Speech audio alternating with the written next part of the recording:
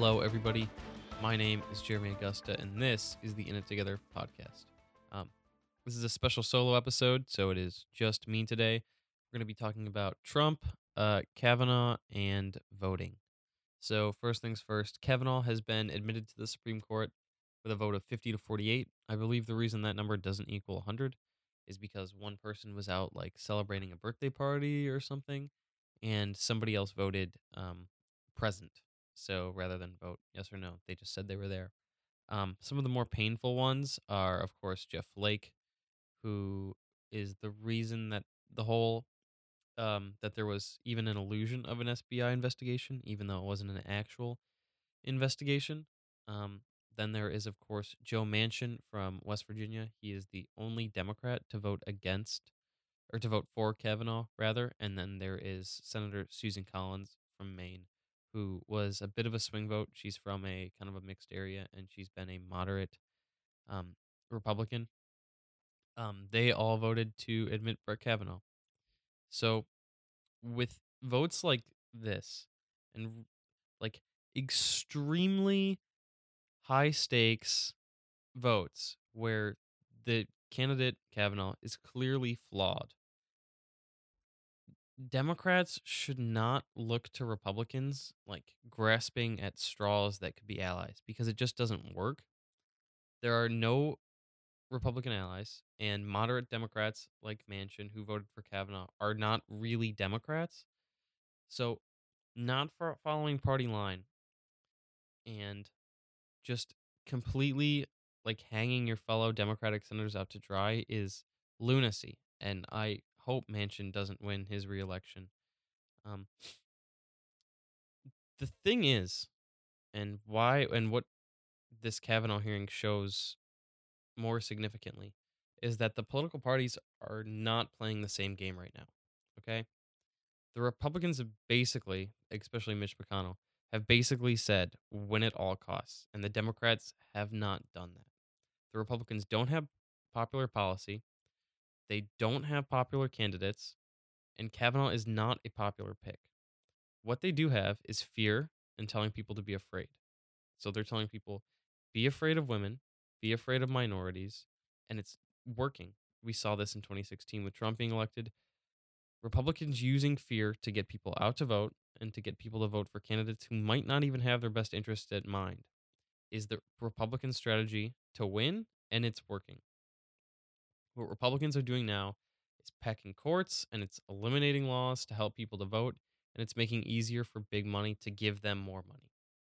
So a lot of progressives that I know and a lot of progressive candidates talk about not taking corporate money. And I think this is a totally misguided but admirable goal. I think Democrats should take as much money from as many big corporations as they possibly can because it's the only way to fight a Republican Party who is doing the same thing. Now, the Republicans have control every branch of government, and the only way to stop this or to reduce it in some way, I think, is to take some corporate money. Because if you can outspend Republicans, if you can perform as well as you're doing now, as Democrats are, without taking corporate money, if you start taking corporate money, I think you can win. And winning is the bottom line in politics. And then there was, of course, Donald Trump mocking Ford's testimony.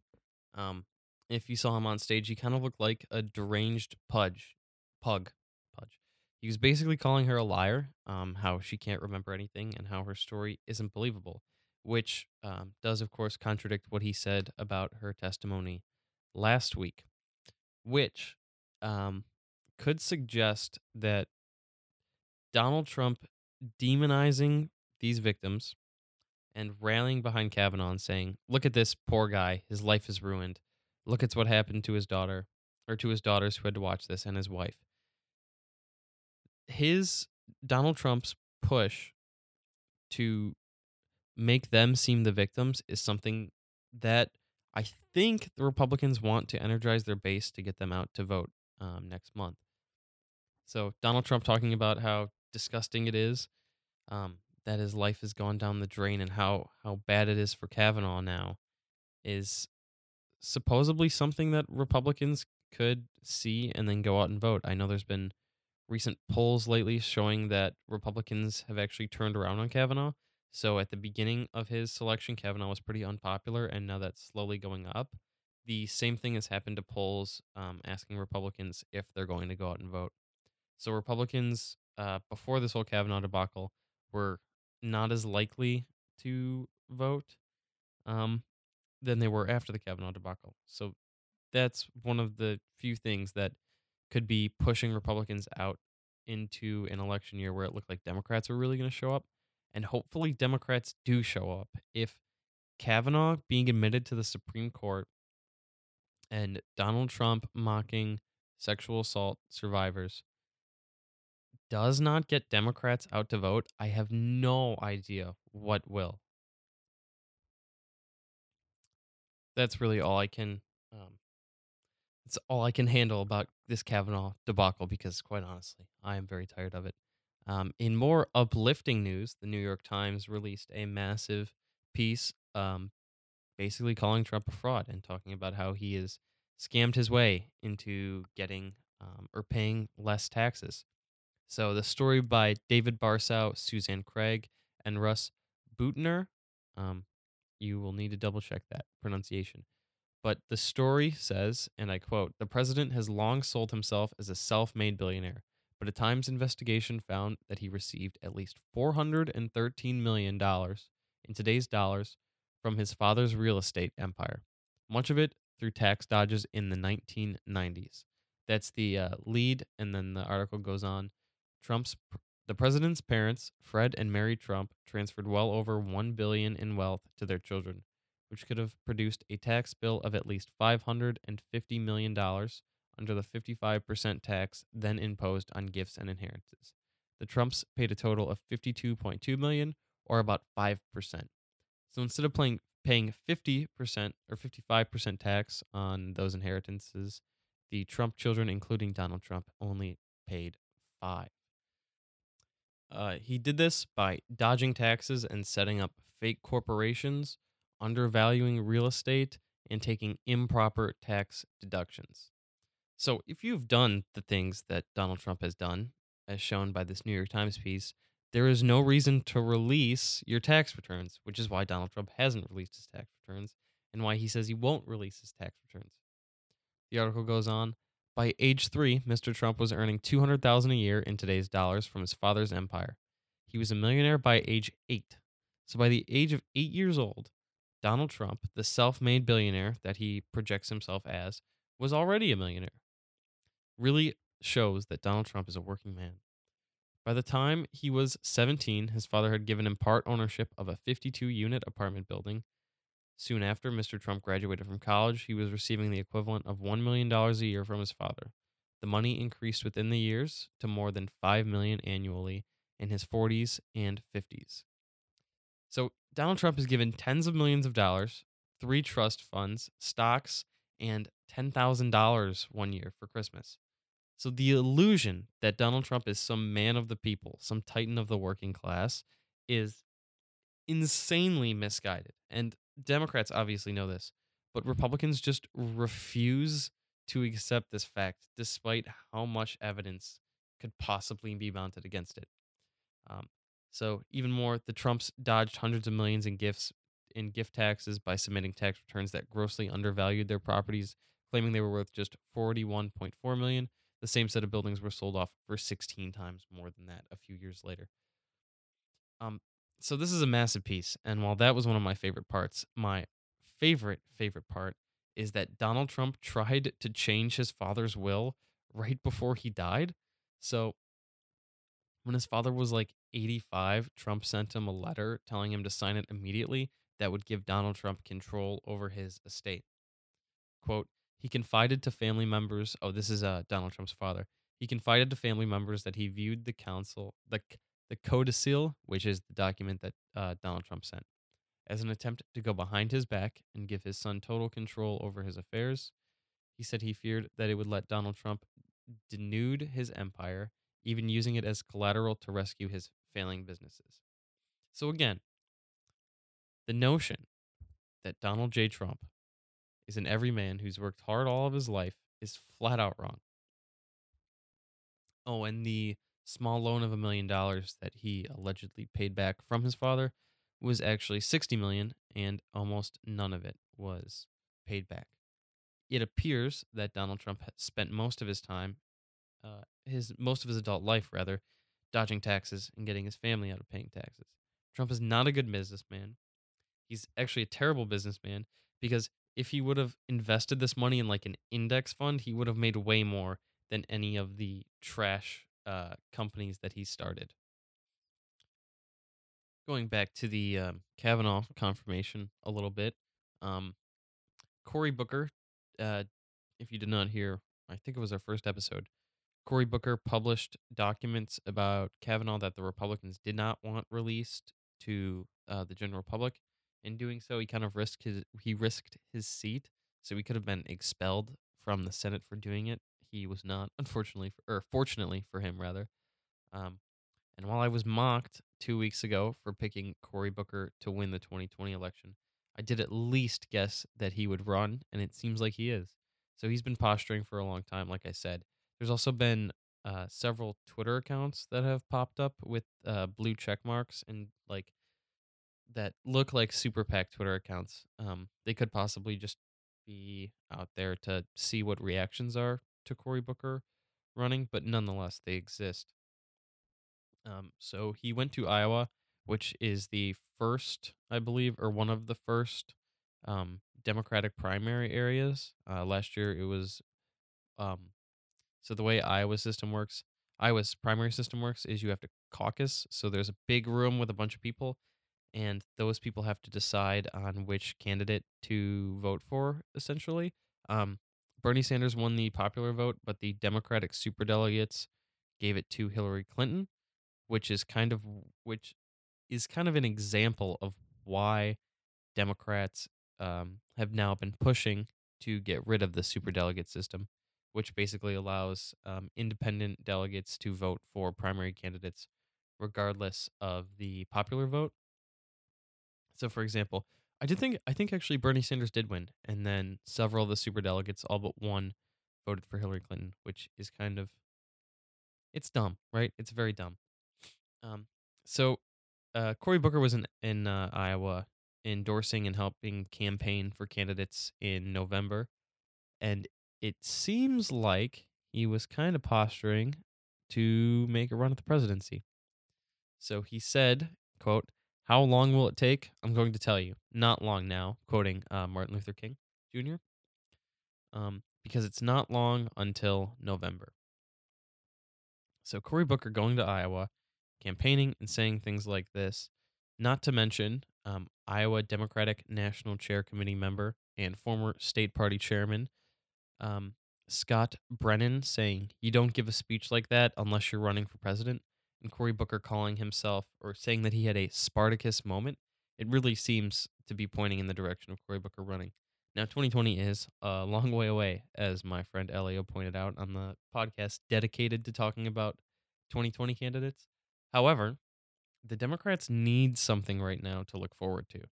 So right now we're looking towards midterms, and if those go the way that Democrats want them to go, then the Democrats will have the House probably and possibly the Senate, although that is a much harder get.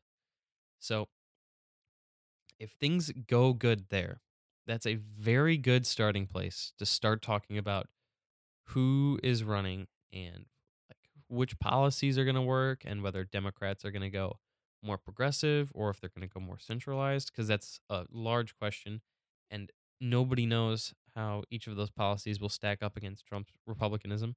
The worry is if people go moderate, then the progressive voters won't be excited and they won't vote. The opposite side is that if the candidate he or she goes too progressive, then they're going to alienate moderates and people are going to vote for Trump. I, however, do not think any moderates are going to vote for Trump. I think going hard left is possible to win, and that's probably where Booker's going to be. So Booker, Warren, Sanders are all part of this kind of. Well, I don't think they are strictly Justice Democrats. They're part of the Justice Democrats almost democratic socialist esque, although they are not clear democratic socialists except for Bernie Sanders. them taking these left stances are one of the only things that gets Democrats excited to go out and vote. That and possibly opposing Trump, which we will see this November. But Cory Booker going out and running and sticking his neck out is a very interesting move because it shows that some candidates are excited to get out there. And I have a feeling the Democratic stage is going to be very large. So there's going to be Booker, Warren, possibly Bernie Sanders running from the progressive wing. And these people are all going to have 2 years to campaign and make their cases against Trump. And they're going to need to differentiate themselves from each other. And when the primaries do come, they're going to need to make voters like so the way Bernie did it. We'll go back. The way Bernie got voters to go out and to get excited and to vote for him is just to make them really excited and to give them policies that are fresh and policies that will genuinely help them. Whereas Hillary Clinton was greatly assisted by the superdelegates, she was greatly assisted by the DNC, and she had incredible name recognition, for better or worse. If somebody can combine that, if a 2020 or a 2020, if a 2020 candidate can combine name recognition and party support and get the progressive wing of their party excited, and they have 2 years to do this, so they should be able to, then the Democrats can win in 2020. And while it might be early for me to be talking about this on a podcast, there are Democrats all over rooms in Washington D.C. drawing out maps and speculating on who could beat Trump because they're absolutely thinking this far ahead. And tons of Democratic possible candidates are hiring people to go out and scope and to start thinking whether or not they have a chance in the election. And Booker coming up first and saying that he's going to do it, or not saying, but he's greatly insinuating that he is going to make a run, is one of the things that's going to get other candidates to go, oh shit, I need to get my stuff together and I need to start canvassing and I need to start throwing out tests and seeing how my name does with these groups and what groups I need to handle. So while it is over 2 years away, these preliminary, I guess they're like probing. These probes into what the Democratic Party wants and what can beat Republicans are things that get Democrats excited to go out and vote, and they're things that get Democrats excited to go out and run. So that's why Booker going to Iowa and promoting these things is important, and that's why it's a big deal. Do I think Booker's going to win? Probably not. It seems that the presidential frontrunners in the primaries almost never, or the before the primaries rather, are almost never the people who come out of it on top. So Hillary Clinton was the favorite in 2008, and then Barack Obama ended up winning. Um, and then in 2016, Donald Trump was absolutely not the favorite to win, and then here we are with President Trump. Another possible 2020 candidate, Suzanne Rice, who is the former National Security Advisor and U.S. Ambassador to the United Nations under Barack Obama, responded to a tweet from popular Democrat political veteran Jen Patsky. She tweeted, "Who wants to run for Senate in Maine?" after Suzanne Collins voted yes on Kavanaugh. Collins retweeted it and just said, "Me."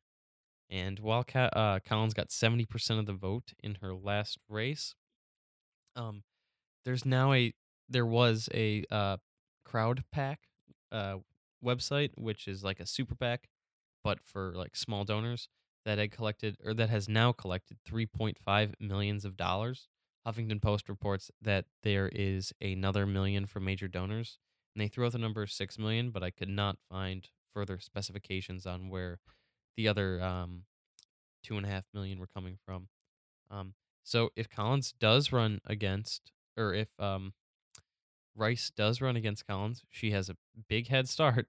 And then what's his name? Mitch McConnell said that Collins keeping her seat in 2020 is his top priority.